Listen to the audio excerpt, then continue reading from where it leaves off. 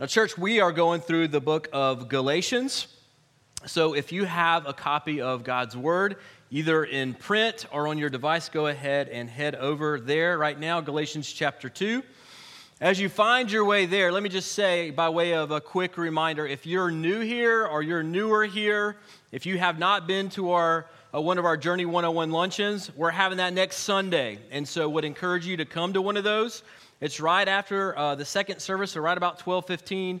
We'll provide lunch for you, free childcare for you, and we'll just hang out for about 45 minutes to an hour and kind of share with you the vision that we feel like God has given us, kind of the direction that we feel like God is taking us as a family of faith here at New Life. It's not a membership class, that's 201. This is just 101, kind of an intro for you to learn more about who we are as a church and where we're headed. So if you have never done one of those Journey 101 luncheons, would encourage you, sign up at the Next Steps booth on your way out. You can also go online to our website, newlifeofasheville.com, and you can register there as well.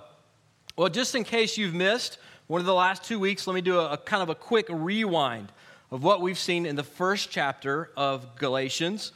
Galatians is written by the Apostle Paul, right? Paul, formerly known as Saul. He's a brilliant man who was a Jesus hater. He imprisoned and actually murdered Jesus followers. And one day, on his way to actually imprison and murder more Christians, he encounters Jesus on this road to Damascus. And Jesus absolutely revolutionizes his life. So Paul, at the time Saul, he meets Christ, he believes, he gives his life to Jesus, becomes a follower of Christ, and he basically spends the rest of his life on this planet preaching Jesus and planting churches for all these new believers to grow in their faith. Now, Paul is writing to these Christians in Galatia. It's an area located in modern-day Turkey, because these Galatians, these new Christians, these really green people in their faith, they were not unlike us. They were very quick to forget the gospel, and we can be the same way, can we not? Think about most of our stories. For many of us, we could say, man, I remember a time when I first met Jesus. So we meet Jesus, and a lot of times then we get super excited in our faith walk, and then what happens? Life kind of smacks us in the face. We kind of get distracted by our problems. We get distracted by raising a family. We get distracted by pursuing a career or any one of 10,000 other things in our lives. We need to be reminded of the gospel, this glorious truth that while our sin separates us from this perfect and holy God, He also loves us so much that He came to rescue us. He came on a rescue mission to rescue us when we couldn't rescue ourselves. And that in this Jesus we find forgiveness, we find freedom, we find life. And we need reminding of that. I need reminding of that. Every single day of our lives, we need that reminder. Well, so did these new Christians in Galatia, especially at this time where Paul is writing this letter to them, because at this point in time, false teachers, also called the Judaizers, had infiltrated these young churches, and they were teaching these brand new believers that Jesus wasn't enough to save them. So basically, the argument went something like this. They would go into these new churches with these brand new baby believers that Paul had just led to Christ, and they would say, listen, Paul gave you a half-truth, so you do need to trust and believe and follow Jesus for the salvation of your souls, but that's not enough. Like, that's half of the equation to following Jesus. The other half, Paul didn't tell you about. The other half is you have to do this long list of religious rituals. Like, so if you're a guy, you've got to be circumcised, you've got to follow all the Jewish dietary laws, the Mosaic laws, the sacrificial laws, all these other things. And so they taught them that Jesus really, He wasn't enough. You had to have something else to be saved. We also mentioned a couple weeks ago that as human beings, we can tend to distort or pervert the gospel in one of two primary ways. We can either tend to think, man, the gospel seems so easy. Like it seems too easy almost that Jesus did it all for us, and all we have to do is to love Him and follow Him with our lives. That seems way too simple. And so let me just add some stuff to that. Let me add a bunch of religious stuff that I'm going to do to kind of help Jesus save me.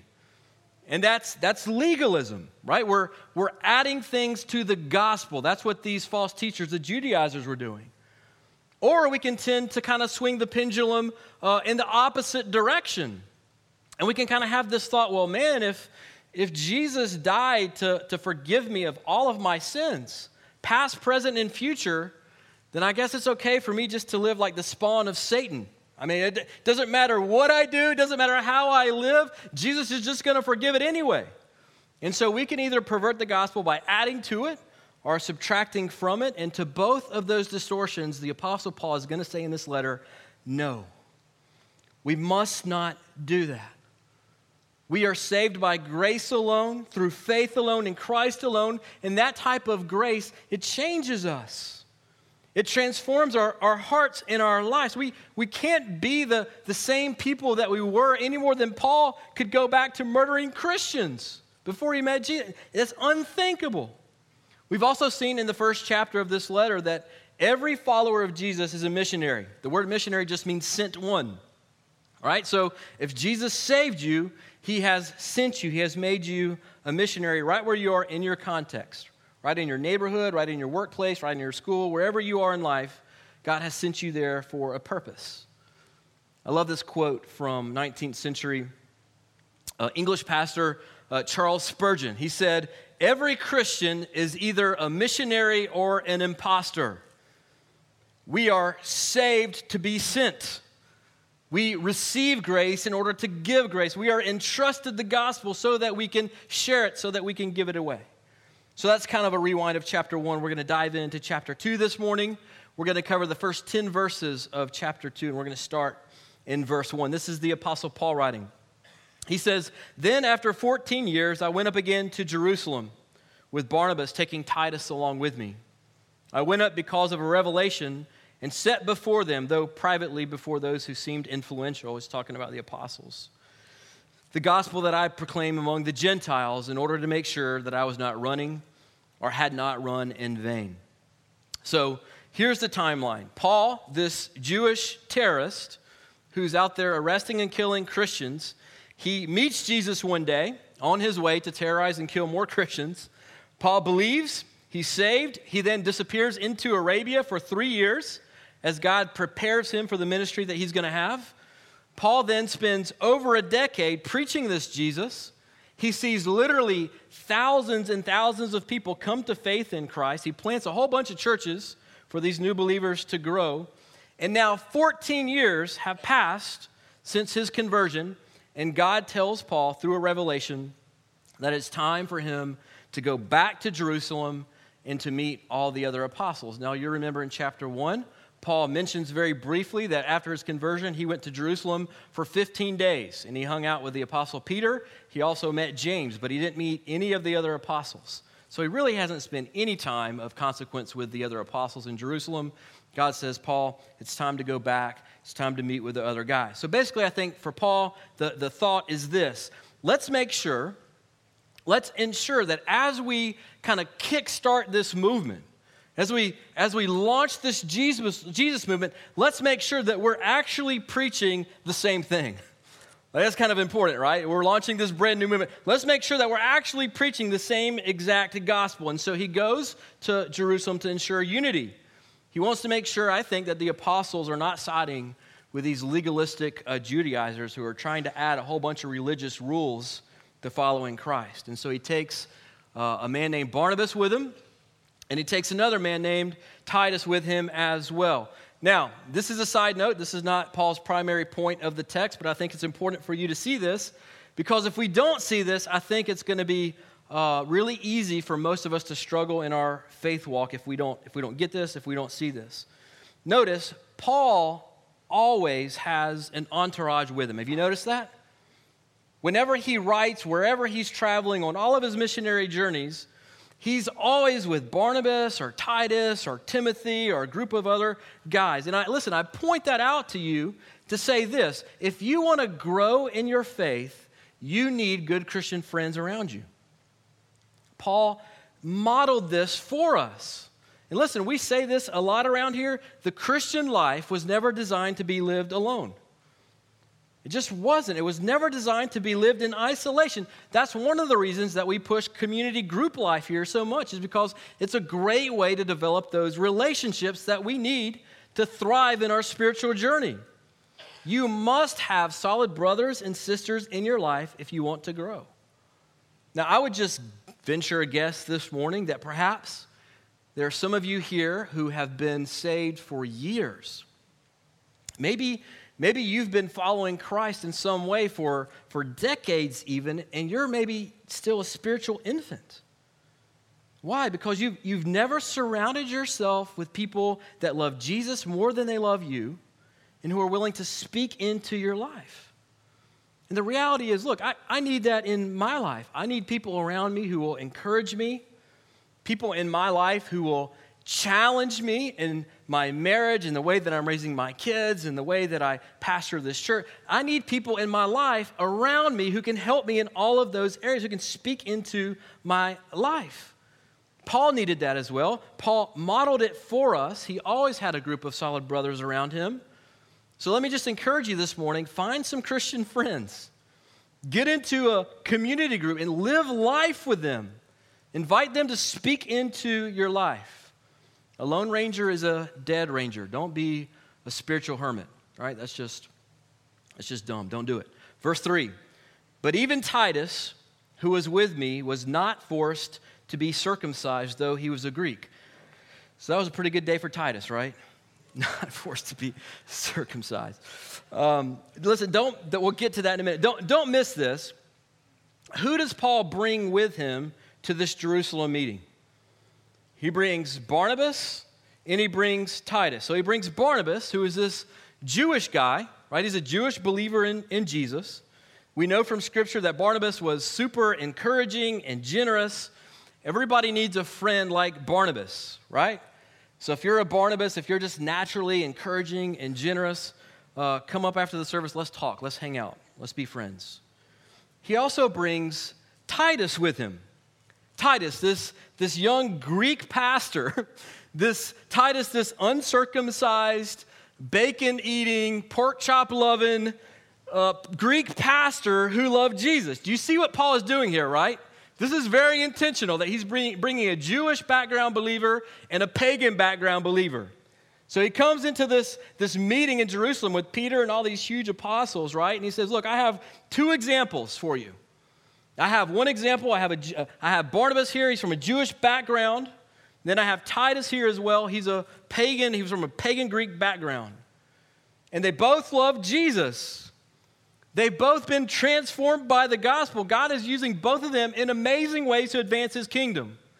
Now, I'm just going to be honest with you. If I'm Titus, I'm not going on this trip. I don't know how that conversation went. You could just sort of imagine Paul saying, hey, Titus, listen, we're going to go to Jerusalem. We're going to go meet the rest of the apostles, and we're just going to make sure that we're all in agreement that people don't have to be circumcised to become followers of Jesus. And so you can kind of imagine Titus like, oh, okay, Paul, well, what happens if you lose this debate? Well, Titus, you might have to have a little operation, man. I don't know how it's going. Like, I'm out, right? I'm not going to Jerusalem. Paul, you go by yourself. I'm going to stay here. But Titus, being the brave young man that he was, he actually goes to Jerusalem to have this conversation. The other apostles meet Titus. They see his love for Jesus, and they're like, yeah, of course, Paul. Titus doesn't have to be circumcised. He clearly is a believer. Clearly, he loves Jesus. I mean, he's pastoring a church. He's leading people to Christ. This guy knows Christ. He's filled with the Spirit of God. And so Titus undoubtedly just kind of goes, whew. You kind of picture him. Oh, you one big guy, you know. Verse 4, yet because of false brothers secretly brought in, who slipped in to spy out our freedom that we have in Christ, so that they might bring us into slavery. Now, here's what's happening. These sneaky, slimy, legalistic Judaizers had infiltrated all these young churches, and they were trying to make everybody follow their little religious rules to be Christians. And Paul goes, man, these jokers are like enemy spies. They're like enemy spies who have kind of come in, and they're trying to enslave us with all their religion, all these little rights and rules. They're trying to enslave us with these things. Verse 5, he continues, to them we did not yield in submission even for a moment, so that the truth of the gospel might be preserved for you. That's one of my favorite verses in the whole book of Galatians. Paul is getting a little salty here, isn't he? Paul says, we did not yield to these punks even for a moment. Not even for a second did we yield to these guys. Why, Paul? Why are you being so resistant to this? Paul goes, so that this gospel, the real gospel, the Jesus plus nothing else gospel, would be preserved for you, would be preserved for us here this morning. Paul was willing to fight for the purity of the gospel because he knows that our freedom hinges on this simple gospel. And we must fight for the purity of the gospel as well, even in our own hearts. Because listen, if you are anything like me, we tend to add things to the gospel. And it happens in a very subtle way. I don't think it's even intentional for most of us as believers. But we begin to have thoughts like this. Man, I got to read my Bible more. Man, I've got to start praying more so that I'll be acceptable to God. I got to start doing all these religious things so that God will actually love me in return. The truth of the matter is that is a faulty way of viewing God. No, Jesus has already made me acceptable to God.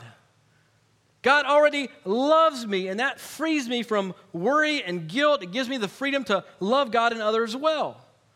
So yes, I need to be in the Word. Yes, I need to be in prayer because it helps me to see God more clearly, but not in order to earn His approval or His love. Jesus has already accomplished that for me. He already bought that for me with His own blood. And so these false teachers, these Judaizers, they come in and they're like, man, guys like Titus, they're not truly followers of Jesus. They've got to be circumcised first. They have to follow the Jewish dietary laws first, and then they can follow Jesus. And Paul's like, no way. It's not happening. Look at Titus. Listen to his story. Hear how much he loves Jesus. And Peter and the other apostles are like, you're right, Paul. You're right. He's a Christian. So Judaizers, you can just kind of zip it now. And you kind of picture Peter doing the security. Please come remove these false teachers from our meeting, right? Paul says, look, we all got together for this meeting, and the end result was this: no compromise. We're not compromising the gospel.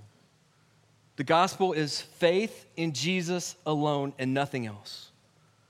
We all agree that there is but one gospel. It's Jesus plus nothing else. We can't add to it. We can't subtract from it. It's Jesus plus nothing else. In at New Life, just so you know, we've landed in the same place. Like for us, it's not Jesus plus a political party here. I mean, God help us if we're trusting in either of these busted up political parties leading our country right now. For us, it's not Jesus plus nationalism. Listen, I love America. I'm a patriot, but God is not an American God. God is a God of all nations. For us, it's not Jesus plus one ethnicity here. Listen, I love all of you white people. I really do. But I long for the day.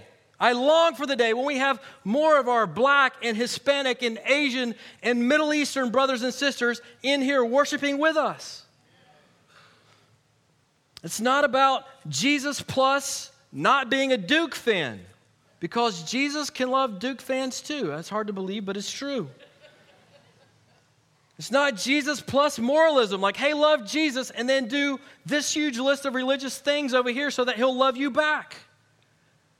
No, it's Jesus plus nothing else. We stand with Paul and Peter and James and John and all of these early first century Christians, and we stake our flag in the ground and say our hope is in Jesus and nothing else, nothing else. We are united under the banner of Jesus Christ, and that's what Paul is saying here. The result of this meeting is that we all decided that it is Jesus plus nothing else. We're united under that one thing.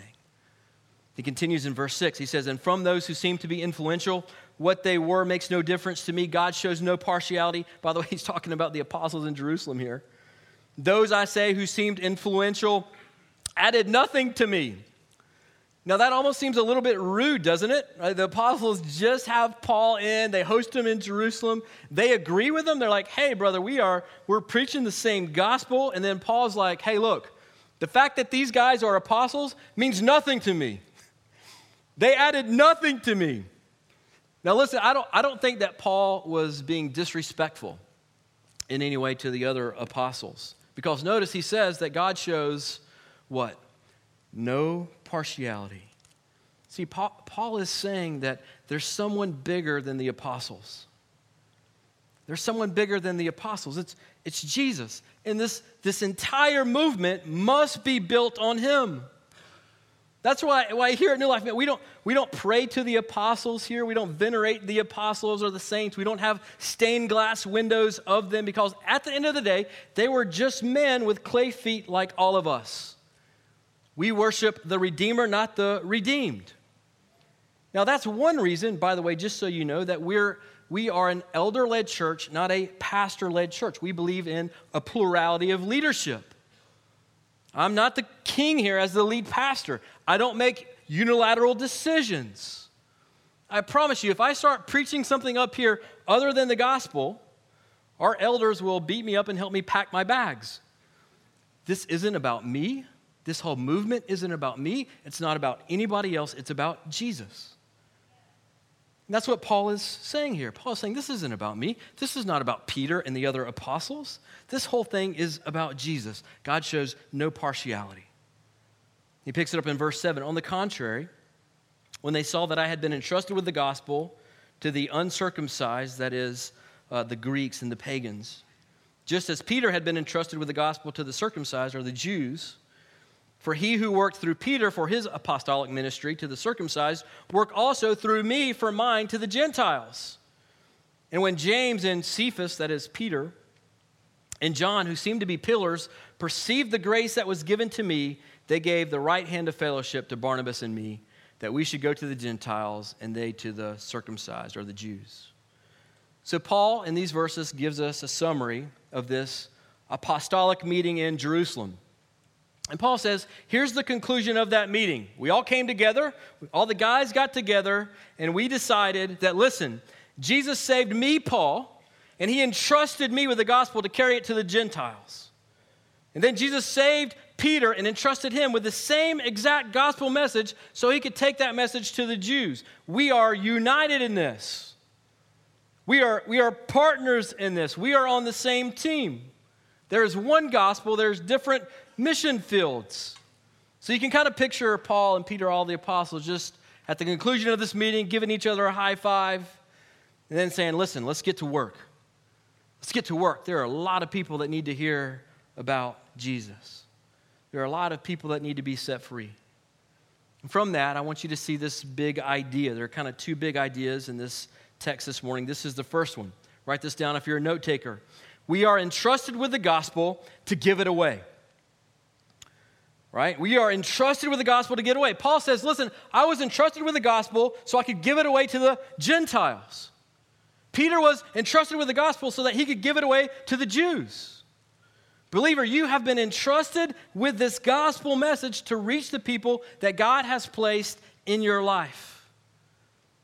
And so they partnered together. No competition, no rivalry, unity in the gospel. And just so you know, and I think it's important that you know this, because of your generosity, we've been able to give away $3,000 to 3 different church plants in Western North Carolina just this month. One church is working in the inner city here in Asheville. Another is working in Black Mountain with the bohemian or hippie population. And there's another one that's planting on the west side of Asheville.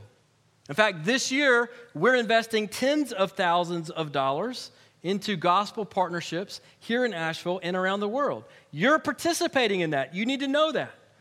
At New Life, we believe in partnerships when it comes to the gospel. In fact, you may not know this, but if you're a covenant member here at New Life, we will give you 20% up to $500 for any mission trip that you take. We believe in getting this gospel out, and we believe in putting our money where our mouth is. Paul says, this is what we're doing. We are partnering to see the kingdom of Jesus advance all over the known world. And then Paul closes out this section of his letter with verse 10. He says this, only they, that is the Jerusalem apostles, asked us to remember the poor, the very thing that I was eager to do. So Peter, James, John, all the apostles that are kind of hanging out in Jerusalem, reaching the Jews, they say, hey, Paul, listen, we are preaching the same exact gospel. We're teammates.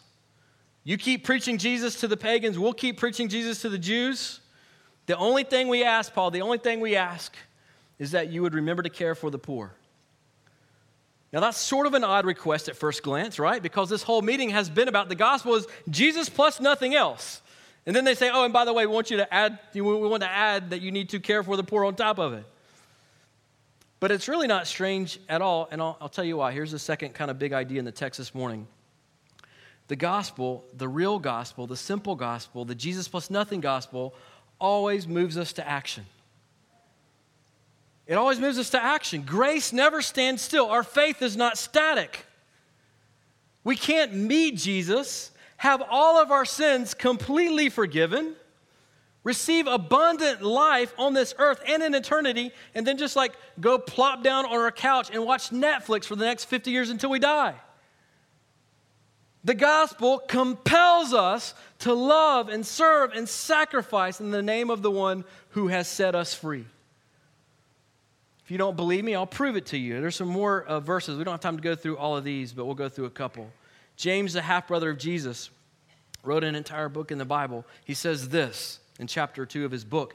He says this, if a brother or sister is poorly clothed and lacking in daily food, and one of you says to them, go in peace, be warmed and filled, without giving them the things needed for the body, what good is that?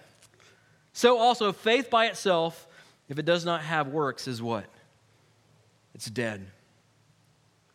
It's dead. Jesus says, listen, you say you love Jesus.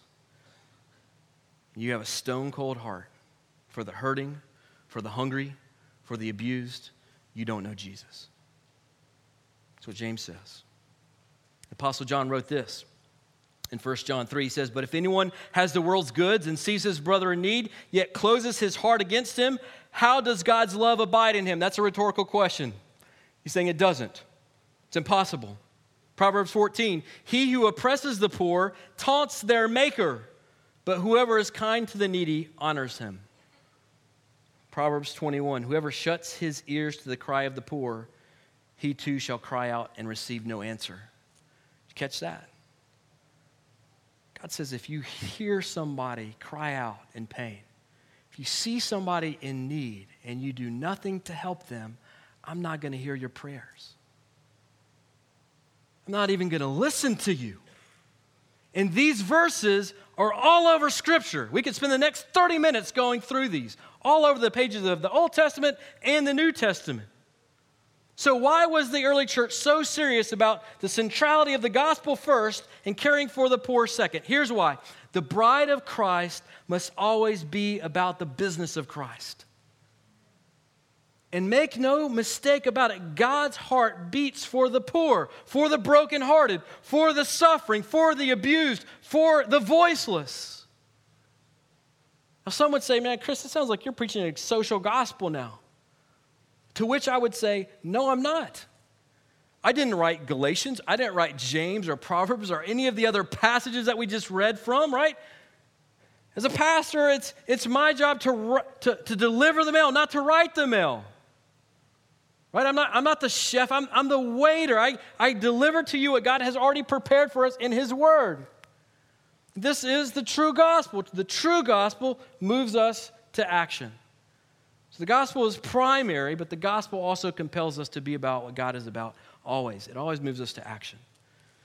In Martin Luther's commentary on Galatians, he had this to say. He said, next to the proclamation of the gospel, it is the task of a good pastor to be mindful of the poor. Now, I'd add to Luther's comment here that it's not only the task of a pastor, it's the task of every follower of Jesus to be mindful of the poor, to be mindful of the lonely and the hurting and the powerless among us. And Paul hears this challenge from the other apostles, and Paul says, I'm eager. Guys, I'm eager for this. I'm already doing this. That's not a burden for me. That's a blessing for me to be generous to the poor. Right? Paul wasn't like, aha, I knew you greedy apostles were finally going to get to the money thing. I knew you were really after my money. No, Paul's like, I'm glad. I'm eager for this. I want to be generous. Generosity is an overflow of the grace that we've received from God. And God has given us himself. How then can we turn around as his disciples and live a tight-fisted, selfish life? This is a mark of a true believer. Generosity, caring for the poor, loving the hurting in our midst. We cannot turn a blind eye to suffering. We must not if we call ourselves disciples of Jesus. Let me close with a challenge, because I know how much most of you love a challenge, right? You wouldn't be at New Life very long if you didn't like being challenged. So the apostles settled on two things in this meeting in Jerusalem. The first thing they settled on was the importance of the simple gospel. That's primary. We cling to that. That's our hope. That's our freedom. That is Jesus plus nothing else. Jesus plus absolutely nothing else. And the second thing they settled on was caring for the poor. So the two questions I have for you this morning, or the two challenges, are these. When's the last time, and this is self-inventory time. Don't shout out an answer. This is just between you and God. When's the last time you shared this simple gospel with somebody else? With anybody else? I mean, just shared your story. What Jesus has done in your life, how he set you free, how he changed your life. And then told them that Jesus wants to do the same thing for them. See, friend, we try to make it complex. We try to complicate things. We try to muddy the water, and we think, man, this is too complicated. This is too intimidating. Listen, you don't have to have a PhD in theology to tell somebody about Jesus.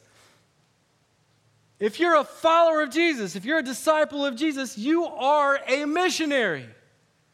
You might be a good missionary, you might be a bad missionary, but you are a missionary. You are sent. And God has put you right where you are to point the people in your life to Jesus. And so just honest reflection time. When is the last time you did that? Have you ever done that?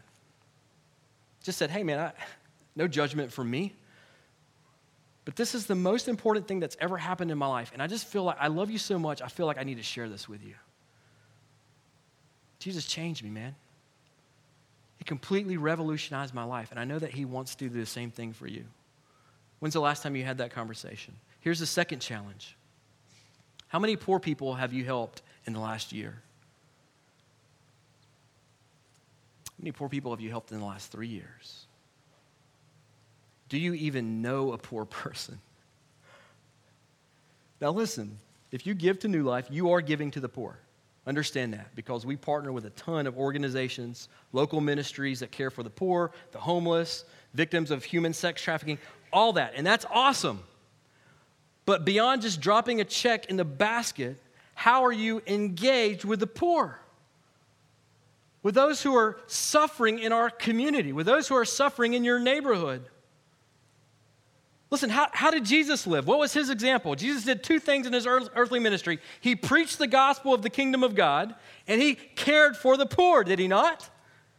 Jesus was constantly feeding people. He was healing people. He was raising dead people to life. He is our example. So as his disciples, we must be about both. We both proclaim the life-giving news of the gospel of Jesus, and we care for those who are suffering, right? We live in such a way that demonstrates that our message is true. Church, would you bow your heads with me just for a moment as we close this morning? Listen, it is not possible. It is impossible for you to live this life. This life of loving Jesus, of sharing his gospel, of caring for the hurting, caring for the poor. It is impossible for you to live this sort of selfless life unless you know Jesus. Just like Paul, when he met Jesus on that road to Damascus, your heart must be transformed by him. Jesus called this experience the new birth. In order to live this type of kind of selfless life that just sets us free, we have to be transformed by Jesus. We have to have a dynamic relationship with him. If you were to say, man, I believe in Jesus intellectually, I believe God is real, I believe that all that Jesus died and rose, I believe that intellectually all that stuff is true, but I don't really want to live my life that way. I have no desire to actually live that way.